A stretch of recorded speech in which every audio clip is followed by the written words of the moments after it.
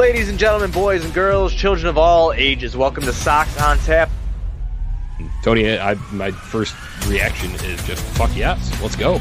Sox versus the Twins. That's where it all starts. Because it all starts taking care of business in-house in the Central Division. That's right, I'm a meatball.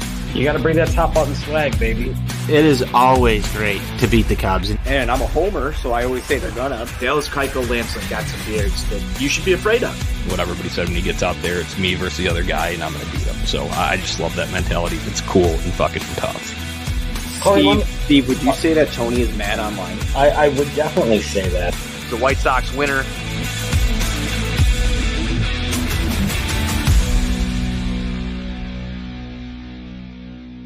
White Sox fans, welcome in. It is the Sox on Tap post-game show. I am Johnny Nani, joined today by Tony Marchese, discussing 8-0 White Sox winner on this fine Saturday evening. Tony, how you doing, my man? Doing great, Johnny. It's always good to drink victory beers. They taste better than misery beers. We've had far too many of those on this show throughout the course of this year. It's good to be back in the left-hand column with victory beers. Johnny, how are you doing, my friend? I concur. You and I just it was kind of like a telepathy thing last night, right? We were about to like text each other the same thing, that I've had misery beers way too frequently, as you just mentioned there. So yeah, it's good to be enjoying the victory beers today. Like you said, tastes much better. And the White Sox needed this one, Tony, especially after a disappointing start to the series. Now you can at least salvage a split. Not where you want to be overall in the series, but at the same time, it was good to see Johnny Cueto shove and the offense break out today. And so often it happens, Johnny. We're talking about another Johnny Cueto start where he's done incredible. It's really odd to think that starting this season, Johnny Cueto wasn't like on this active roster. He's been just nails for most of the time in the White Sox rotation since he's joined the big league club. I think this is the first start where a White Sox starter has gone into the eighth inning and recorded an out. And I think that is the first time a White Sox pitcher's done that. Man, I thought we would have said that before today. Right. I honestly thought we would have said that before today. No, I agree. And, it's like he has, I think it was 8 quality starts, obviously the most of any White Sox starting pitcher. And he didn't join the big league club until May 16th, I believe. That was his first start when they were in Kansas City. So I'm a fan of old school kind of baseball in that regard, Tony. I love seeing starting pitchers go deep. I love a complete game. It was great. I remember last year, the home opener, seeing Lance Lynn sort of shut out complete game. That was awesome. So it was good. It was good to see some depth in this game, and also saving the bullpen too. Yeah, and that's something that the White Sox have failed to do. I mean, again, we're talking about the first time this has happened all year, Johnny. It's so important to do. I think it's awesome that it happened today, but I mean, I'm more hung up on the fact that this is the first time we're talking about it with this rotation. Lucas Giolito hasn't done it. Dylan Cease hasn't done it. Lance Lynn, obviously injured, hasn't done it. Michael Kopech, innings limit. There's, all sorts of weird injury stuff with him from time to time, hasn't done it. Dallas Keuchel, when he was here, never did it. Vince Velasquez hasn't done it. It's Johnny Cueto who gets their job done today. It's probably the best start you've seen out of a White Sox pitcher all season. Of course, it comes against Detroit. What does it mean?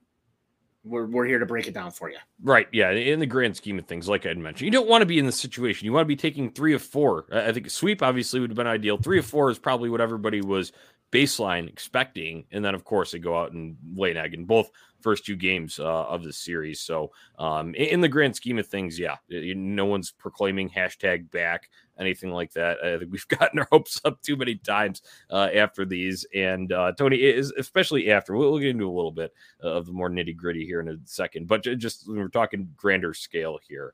After the game, they asked Gavin Sheets, obviously had a home run early in this one.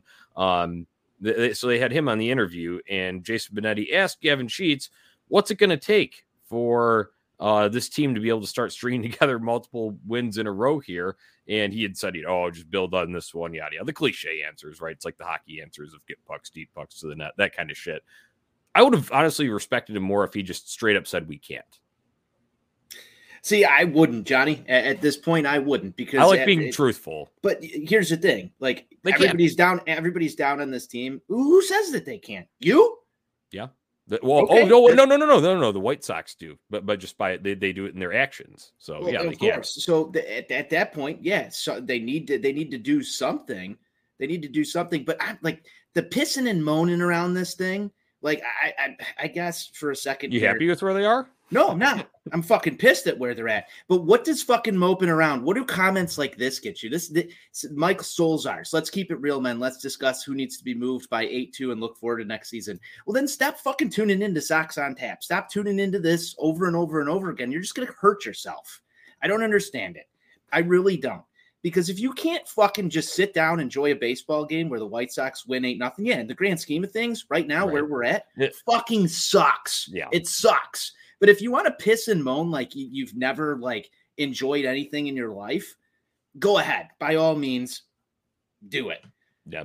They have to start with something. And have they proven to any of us that they can do it? Absolutely not. But you still have to play the rest of this season out in some sort of fashion. If you want to wave the white flag right now, that's fine. But I'm not the type of person, Johnny. I'm not waving white flags right now. I'm not saying that they're fucking done and it's cooked. Could they be? Absolutely. Am I going to be pissed off as you are? Sure. But I just like, what do you want from Gavin Sheets there? I'm curious. Oh, no. Tony, it's a joke. I'm getting it's a manner of expressing the overall displeasure with the state of where they are versus 100%. The expectations. The expectations are here. And it's the expectations are above this fucking screen. And it's just we've talked about it on numerous occasions in terms of, will this be the momentum builder, or this could be a good block to be able to do it. Right. And they just have not shown the ability to do it outside of what they had a 6-game win streak. I want to say they had another 4-game win streak there, but really when you're talking about, you can count them on less than one hand. Right. When you're talking about stringing together, like, dude, I remember, like, granted 05, don't get me wrong, it's kind of a unicorn year in certain ways, but I think they had 5 different 8-game winning streaks. It's like, that shit would be really, really nice down the stretch. Yeah, where's that? I mean, that's what gets me here. Sockside Mike's here too. We aren't out of it yet. There's still something in the air they haven't unlocked yet. They can still close the gap. The other Mike, I just want to reply to this real quick, Johnny. I don't know if they can. I don't know. Right. I said this on a show earlier this year. It's either going to crash and burn like the shittiest dumpster fire you've ever watched, or it's going to be cinematic somehow. Yeah, it's just interesting, that kind of lingering in the middle, though, Tony, because obviously, like you'd said, I think that was a good comment from Sockside Mike there when he'd said something in the air, because I think we all kind of like feel that, right? Because it's supposed to be a competitive year. It's supposed to be right in the middle of the window, right? This is supposed to be year 3 of competitive territory, and they're middling right now in the division, but literally right in the middle in 3rd place there, when they should be on top of it, like we expected. But there have been other factors in terms of injuries, in terms of tough schedule to start, weak schedule to finish. So see how that happens. But overall, today, I guess, Tony, the frustration goes from not in this stretch, like, we've been talking about it, anticipating the stretch against AL Central teams here that they need to take care of, and everyone talked about the 19 games and whatever. And the start to it is just been underwhelming, and it also puts a lot more pressure on themselves when they have to go on the road next week, and those aren't going to be easy games by any means, because there's no break with the Tigers there. You go straight to the 2nd place team in Cleveland, and then right to Minnesota, 1st place team, close out right before the All-Star break. So I think you're just kind of backloading yourself with a lot of pressure there. And that's what I'm just worried about, because even if they do play like 500 ball there, it's still we're at the same spot, back to square one in terms of just kind of middling. Yeah. And here's the weird part. They seem to play better on the road. They seem to hit more home runs on the road. It's weird. It's unlike any other ball club that I've ever watched in my entire life. Last year's the opposite, right? Yeah, it's usually the opposite. And this was one of the first games where I missed the first couple innings in quite a while, in a couple of weeks. And to tune into this game with the Sox having a lead was just a weird feeling on it. Like, where was the drama here? How did they get through this one so scotch-free almost? Like the end of the game felt a little bit different, but I agree with you in that sense. It's very interesting how this team dynamic has played out over the course of the first half of the season. We're past the halfway mark now. They have to be awesome. They have to be, 50, like go 50 and 30, like through this last 80 game stretch in order to even like sniff 89, 90 wins. I don't know what exactly the numbers lay out to, Johnny, but they did themselves no help through the first half of this season. Right. None whatsoever. The unfortunate fact is, if I take a step back here and I look at the AL Central as we have it, you've got Cleveland who's still hanging around, and they're a much worse ball club on paper than they've been over the last few years. You've got Minnesota who's kind of just middled their way through things. They've got their own problems and their own struggles, but they've handled the White Sox like it's a cakewalk. Then you've got the Detroit Tigers, who are an up-and-coming ball club. I have no clue what the fuck's going on in Kansas City, but who cares? It's Kansas City. I'm worried about Detroit, though, over the next couple of seasons because of the talent that's coming up through their system and what's going on there. This was a team that was supposed to be successful through this period of time, right? Like, that's where we're at. This was supposed to be the White Sox beating up on the AL Central for this. Like, this whole run was built on this. Get yourselves into the playoffs. Get yourselves a shot to get hot towards the end of the year and go. Is that over right now? It's really tough for me to say it isn't, or that it is over. It's tough for me to say that it's over. But I go online, I look every single day, Johnny, and it's like, it's over. It's over. It's over. It's over. I don't know. I don't know the answer because everybody wants to say that it's over. Maybe I'm a crazy person. Maybe I'm on an island somewhere. And yeah, I know you were joking when you said you would like Gavin Sheets to say, I got to cope with it. I can't do it. Yeah. My boy, I don't raise my kids to say it's ever over, Johnny. That's what I wanted to come full circle to. It's never fucking over. Right. We raise winners in this house, and Gavin Sheets should be a winner. It is funny to hear like the baseball like versions of cliches, though. Oh, build on this, and like, oh, hopefully that gets the bats going or something like that. But I mean, what else you guys say? I totally get it. But I wish it would have dropped. You're only as good as your last envelope. Yeah, right. It would be good though if that's like the thing that does, like, something is, like I said, cliches, that is the thing that does spark them. They can really use it timing wise. Sometimes it's, what Hawk would always used to say, it's not about who you play when you play them. Well, maybe the White Sox can get, if, things work out and this is the start of a winning streak, it would be perfect timing for it here. But the fact of the matter is, man, like, do you buy into Detroit wins at this point? Like, these should be at this point in the season. Well, I think it's just a matter of taking care of business. Like, that should be the Orioles, taking care against the business. Rangers, right? Yes. Teams that you should take care. Like, we wanted 3 or 4 from the Orioles. And they haven't done it. Right. They haven't done that. 2 or 3 from the Rangers. Only got 1. Now here we can get a split. Okay, so that is better than the losing 3 against the Orioles, but it's just we just talked about. You're putting more pressure on yourself when it's going to be really ramped up next week on the road. So and then into the second half too, like you'd said, the clip that they have to play at essentially to if they were going to surge to the top of the division there. So it's just making life hard on yourself when they could have made it a little easier on themselves, and that's just what's frustrating, I think, to all White Sox fans right now. So I think people express it in different ways. Mine is usually sarcasm over exaggerated comments. That's kind of how I. That's why you're negative Nani, right? And then but I'm not in the it's over camp. But like I said, they've made life very difficult on themselves, which is not fun to watch. I mean, I look at it as the White Sox are just a student in college that's waiting to the absolute last minute to turn in their assignment. Really cramming, yeah. They're really cramming. Like, every time they go out and lose a ball game is another night out at the college bar. Right. 60-cent beer night. We're going to mail it in. And then when we need to get ready for the final exams, we're going to turn it on. And they are waiting till the absolute fucking last minute to get on this shit. Yeah. They need some life. They need something. I don't know what it is, but that's what it feels like watching this team. Because you watch them go lose 2 in a row to the Detroit Tigers at home. I was at one of those games. You were at one of those games. I don't think either of us left that stadium at all happy. No, I was upset last night just because the Giolito was moving along pretty damn well through like 5, 6, right? And then the damage started to happen. And the Sox were up 2-0. Granted, they could have helped themselves out with a few more runs early in that ball game.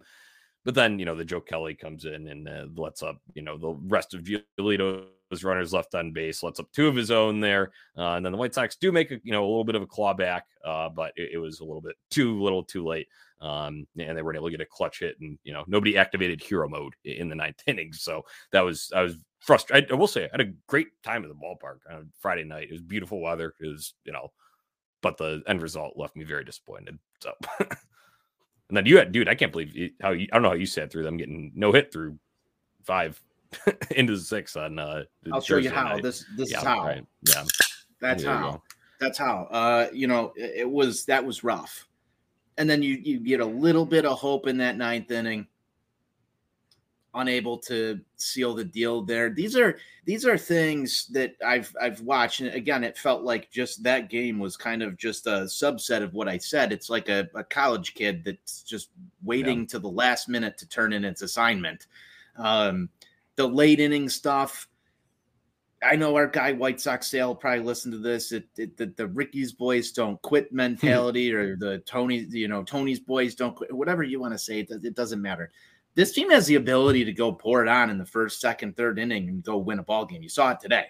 Dude, your boy Gavin Sheets. I know we kind of went off into a grander scheme of things here, but you're just getting back to scoring early, the importance of that, dude. And a 3-run shot. Multi-run home runs are cool and tough, Tony. They are. Your boy did it. Yeah, they are. And, there's not been enough of that. Preached it on this show. Not myself, maybe more of you, Steve, ball go far, team go far. I just care about like win, loss, end of the day, where all of this stuff settles out, and kind of want to see some of the momentum and just, how things go. It's an ingredient within getting in the left-hand column. It is. That definitely is one of the main ingredients to get into the left-hand column. And you see that today, early on in a ball game, give your pitcher something to work with. Mm-hmm. Wow, like maybe we should try this out way more often.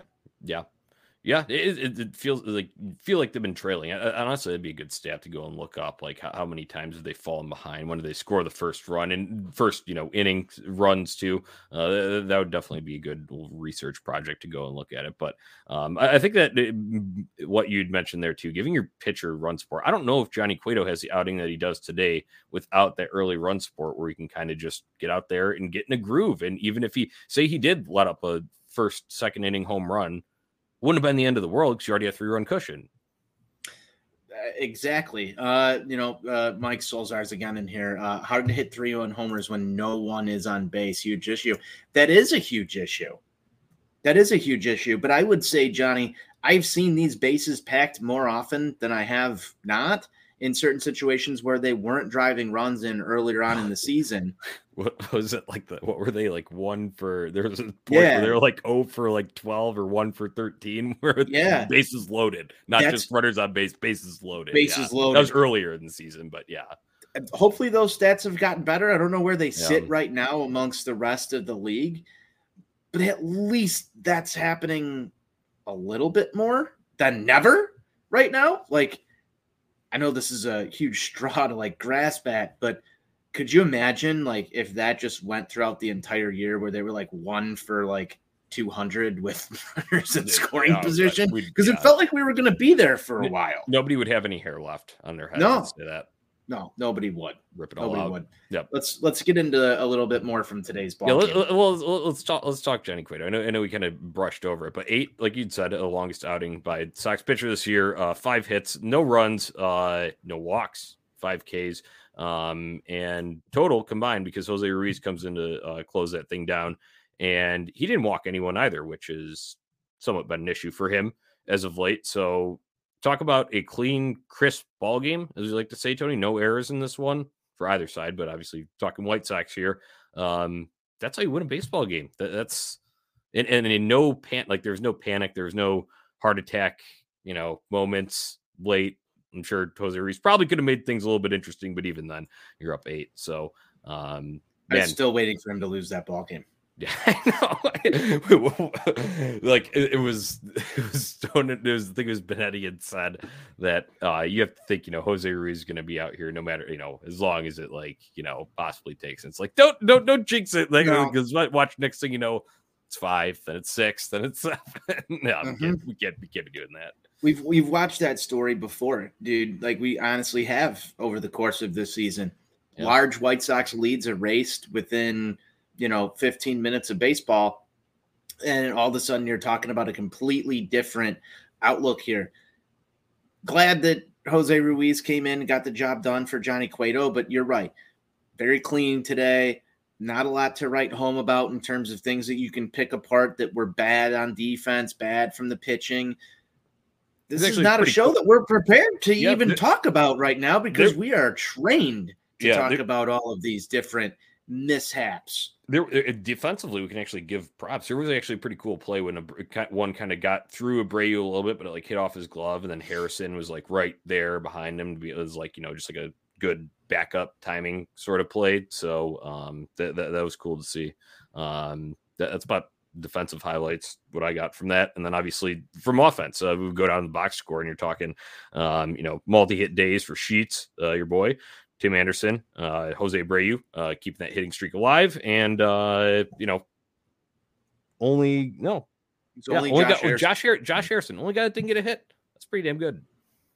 Hey, feast on offense sometimes, and it's the biggest thing that I've seen from this team is you've got days where they will do this, days where the offense will show up, and then we said it earlier, you're only as good as your last envelope. You have to split this series. You absolutely have to. Or we're going to be back on these airwaves pretty pissed off about where we're at, dropping a series to Detroit. Tomorrow's a must-win ball game. Go score 8 again. That's what you need to do. You have to. Go out and just win that ball game. Be as aggressive as you saw today and make things happen. I'm done with the warning track nonsense. I'm done with, getting these just hard hit exit velo balls that are hit right at people. I love Gavin Sheets' plate approach now. He had one, obviously the home run, but then he also had one where he, went the other way on something. Nobody home on the third base side. Nobody home on the third base side. That's good situational hitting. Yeah. Situational hitting is something that I feel like the White Sox really struggle at doing. Yeah. And when you're talking about because you hate the warning track power, it's where you still put a good, you did put a good swing on it, but it's just coming up short. I like what Jose Abreu and Tim Anderson did on a pair of RBI doubles today, and Jose Abreu made the right fielder look stupid. He didn't know how hard how hard or hot or high that thing was coming in, but eventually it would have, even if he would have read it right. I think that thing still gets over and drives in a couple of runs. Then Tim Anderson kind of got it to the gap there. I'd much rather see that than just tall, towering fly ball that gets caught with the guy's back right up against the wall. That's just me, though. Yeah, I mean, it is what it is. I think a lot of these guys right now are trained to have that same swing plane, same swing path, try and drive the ball, hit the home run, do all this. And we know ball go far, team go far. We know that. But the situational hitting piece to this isn't small. I'm not talking small ball. I want doubles. I want triples. I want, the base is still moving here. That comes with finding those gaps. That comes with getting runners on base. People complain about, even just, we were just talking about it. It's hard to hit 3-run homers when no one's on base. Well, if you've got a left-hander who's going to be shifted, hit the ball where they're not. Take something that's outside and just drive something down the third baseline. You saw that from Sheets today. You saw the Jose Abreu that you just talked about, his double there. They've gotten away from a little bit of that type of baseball. And when you see those types of things happen, the White Sox generally win baseball games. Am I wrong? No. A couple of doubles, couple extra base hits, find the gaps. Part of that recipe. Yeah, it's part of the recipe for success, Johnny. And I feel like I've watched this team hit the ball directly at people more than any other baseball team I've ever watched in my entire life. That to me comes back to a couple of things. One is the scouting report on this White Sox offense must be so fucking detailed that other teams know exactly where everything is going all the time. And guys aren't willing to make adjustments to beat that scouting report. And two, it comes back to some of the situational stuff, awareness on the field, on the offensive side. If your scouting report says you're going to hit the ball right into right center field or on a slider, you're going to try and pull it, ground ball to shortstop, they know exactly where to position these guys. You got to start taking different types of swings, putting the ball in play a different way. And also on a third point here, just throw sliders right at every single White Sox hitter, it feels like, in the middle of that order. And it's game fucking over half the time. I'm sick of seeing that. The offensive approach has just been brutal. You see when they make these adjustments, just a couple of them, things happen. Good things happen. Yeah. Good things. That's what it's so frustrating just because we know they're capable of this on a consistent basis, and they know they are too.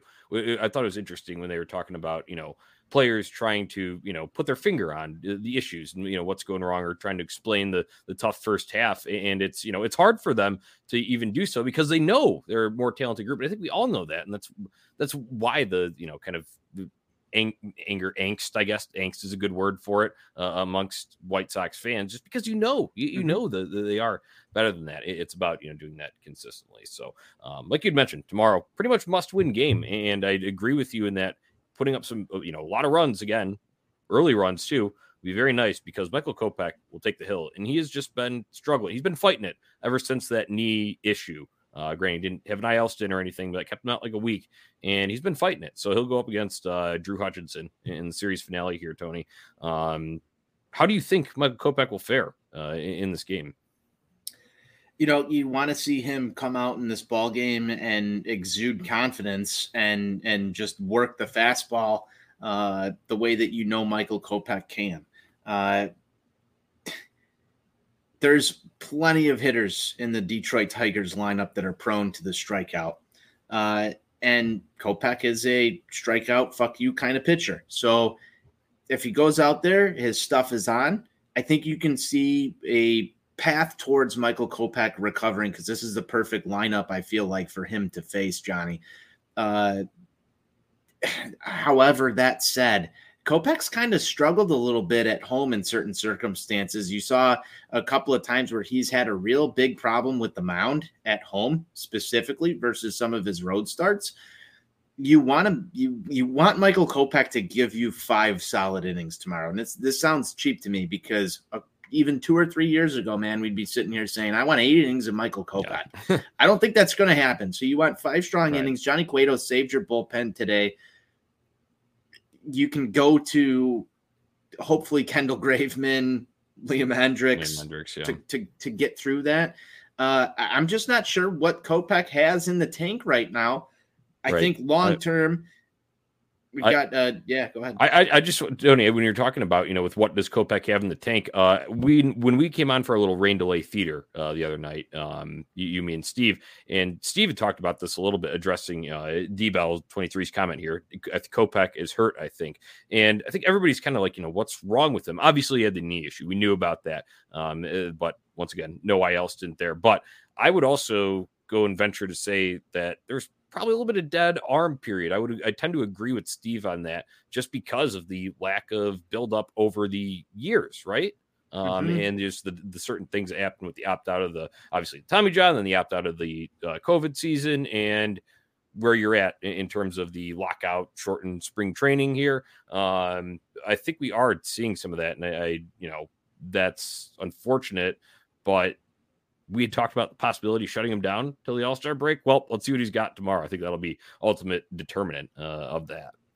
Yeah, I think it will as well. And I think something that, hasn't really been discussed is the fact that the White Sox decided that this was the year that they were going to take him from the bullpen and put him in the starting rotation. Obviously, that commands a little bit more on the arm than relief appearances, depending on how, your manager, pitching coach, pitching staff wants to utilize your arm out of the bullpen. But he's stretched out at this point, but he's not where you need Michael Kopech to be. When his stuff is on, when he's clean, when he's feeling good, you obviously know his stuff is some of the best in this rotation. I think him and Dylan Cease could be a nasty 1-2 if all the stars align the right way. They would be just the forefront of, up and coming, just great young pitchers in baseball. However, that's not how things have worked out. You talked about some of the injuries. You talked about the opt-out year, the build up to this. Obviously, last year, Kopech worked out of the bullpen the entire season outside of a couple of little spot starts here and there, multi-inning appearances. It's curious to me right now, Johnny, where would Michael Kopech be if he was a bullpen piece through this season versus being in the starting rotation? Obviously, the back end of this bullpen has suffered a little bit through Liam Hendriks' injury. You've had Joe Kelly go down a couple of times. You're missing Garrett Crochet. Where would we be if Michael Kopech was a 2-inning option in the back end of the bullpen right now like he was last year? I think that there's a little bit of a different feel towards the back end of the bullpen when you don't have Michael, just a stud coming in that can give you 96 plus, 97, sometimes reaching 98 miles an hour last season. You're talking about, is he hurt right now? Is his arm not built up the way that it should be? Obviously, there was a lockout that affected some of this, and this was the year that he pushed into the starting rotation. We're heading into mid-July, a little bit of dead arm period. Was that the right move? I don't know. I don't know the answer to that, but I do know that Michael Kopech has the stuff to be a front-end starter. Yeah. It's just unfortunate to see what we're witnessing with some dips in velocity, some injury issues. It seems like something's nagging him. I don't know how his arm feels. I'm not Michael Kopech, but I'm also slightly concerned. That's not. No. Like I said, I think tomorrow will be a big determinant. But it's an interesting hypothetical to ponder, Tony. But the plan was always for him to be a starter, right? Everybody knew that, and then they just had to adjust to some out of control. We didn't know if COVID was going to happen, right? Lockout. Didn't know exactly how long that would knock out certain spring training things. So few factors out of control.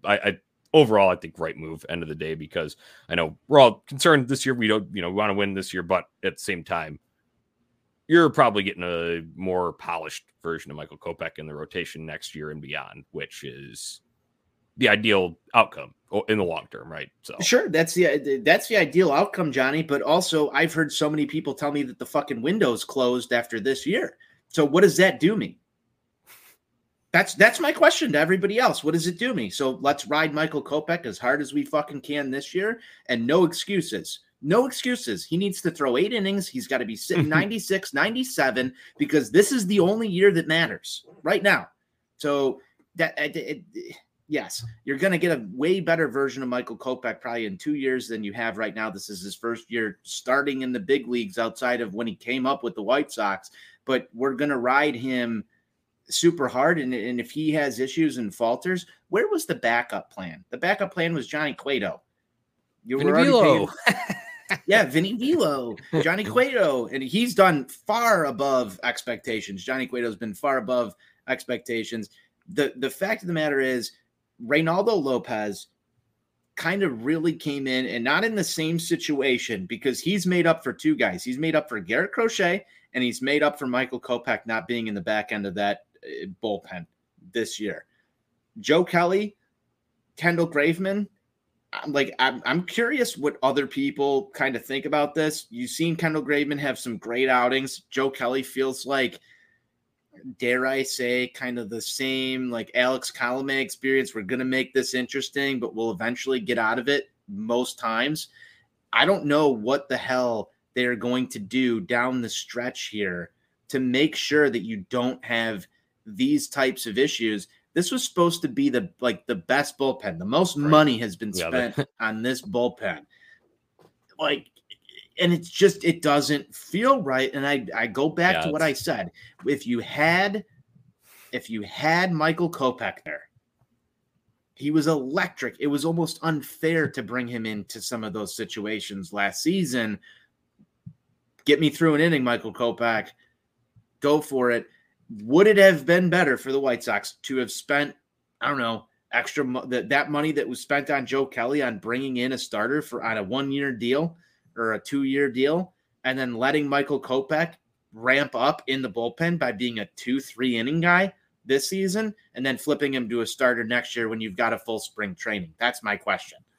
It's an interesting hypothetical, Tony, but I think last year, what you're talking about there, that plan was implemented last year, right? And then it was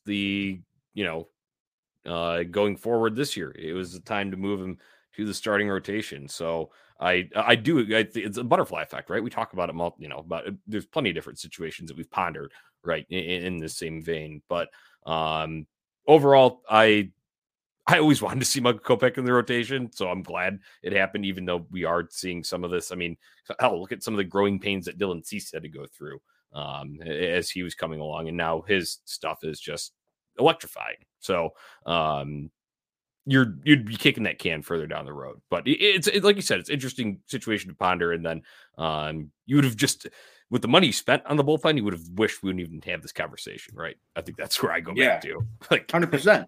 Yeah. So 100%. I just that the bullpen spending over the past couple of years has been just through the roof. And I think it was for the White Sox kind of a reaction to what happened during that 2020 season, Johnny. I honestly think that when you had that final game in Oakland, the White Sox organization went and said, we need to prepare our bullpen for the playoffs. And yes, bullpens in the playoffs are fucking so important.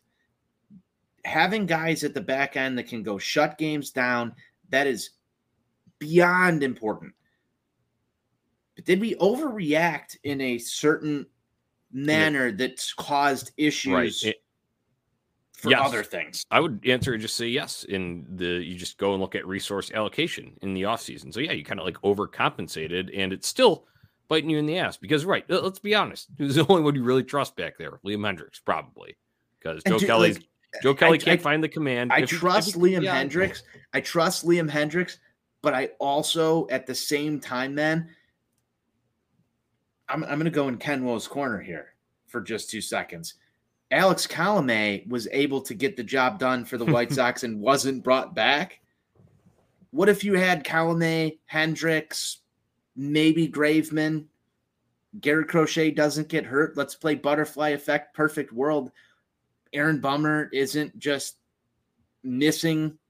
Somebody put a poster out like Aaron Bummer's. I did have an Aaron Bummer sighting though when I was at the game the other day. Aaron Bummer's on the milk cartons now, Tony. Yeah, he's on the milk cartons, but I did see him in the bullpen. Wow. I did see him in the bullpen the other day. He came out, he stretched, and some kid asked him for his autograph, and he walked right by him just like this, like had his hat cocked up, just walked right by this kid. Kid put his glove down, and he basically like shoved the kid's glove away as he walked back down the stairs. Yeah. It was wild. Aaron Bummer probably not in a great place right now. He's probably scared of the kid. He's deer in the headlights and everything he does. So, hey, if the slider's not working, you got to get by people somehow. So yeah, got to talk about it. Who knows? Yeah, that's all I've got to say about the bullpen. I don't want to talk about it anymore. It gives me like PTSD. It's a very interesting hypothetical. I think we go down many paths there, but as reason we got on this, we were talking about Michael Kopech. So let's just hope for the best. And I think command. It's easy to, once again, cliche. I'm cliche man here. It's command, man. If the fastball is going to be down a little bit in velocity, I will say he did tick up a little bit from, it was kind of down to like the 93, 94. And then his last start, maybe it was just a little humid or whatever, get a little extra grip on it. He did tick up to like 95, 96, which was, kind of the fastest since he had suffered that knee injury. So be interesting to see what it's coming out at tomorrow. But don't you want to see Michael Kopech throw in 98? Yeah. 99. Yeah, I would love to. Just but my personal choice. I think it's a combination of some, fatigue on the arm, and then the lower half obviously isn't as strong as it was to start because he had a knee issue. He had a fluid draining from his knee, and he's pitching through it. He can manage it, but he's also not getting the same explosion that he used to be able to. Fair. I mean, I would Liam Hendrick's still pumping it with a what is it, a slight tear in his UCL. So, that guy's a madman. He's insane. That guy's insane. Well, I mean, it can be done somehow, some way. Can be done. All right, Tony. Last thing here. Pick to click for series finale here. Pick to click for the series finale. I don't know, dude. Larry Garcia. I mean, it's almost sure bet he'll be in, right? I mean, it's kind of a sure bet he'll be in. I don't know. I have to go Larry. I don't know why. Just have to go Larry. Okay. Maybe it's time for him to hit another home run. Who knows? All right. I just haven't picked him in a while. Go Tim Anderson, Mr. All-Star. Hey, I love it. Mr. All-Star. We haven't talked about that at all. He got off the rough streak over the past couple of days here. He had 2 hits today. I think he had a hit yesterday. But that was getting a little scary for a brief minute in between there. Yeah. It's just so uncharacteristic of him. He's so consistent normally, and it was 0 for 19. So that seems like it's been 0 for 200 in terms of what we expect from him. So yeah, but hey, congratulations to Tim Anderson, your AL starting shortstop in the All-Star game. So that'll be cool. We'll watch him in LA. So listeners, thank you for tuning in. Some good comments today. I always enjoy the discussion, banter back and forth here, all in good fun. Good discussion. So make sure you subscribe to OnTap Sportsnet on YouTube so you can join that conversation. We'll feature them during the broadcast. Sure, visiting OnTapSportsnet.com for all your Chicago sports, literature, and podcasting needs. Find us on social media at Sox on Tap, at OnTap Sportsnet. Until next time, White Sox forever. White Sox forever.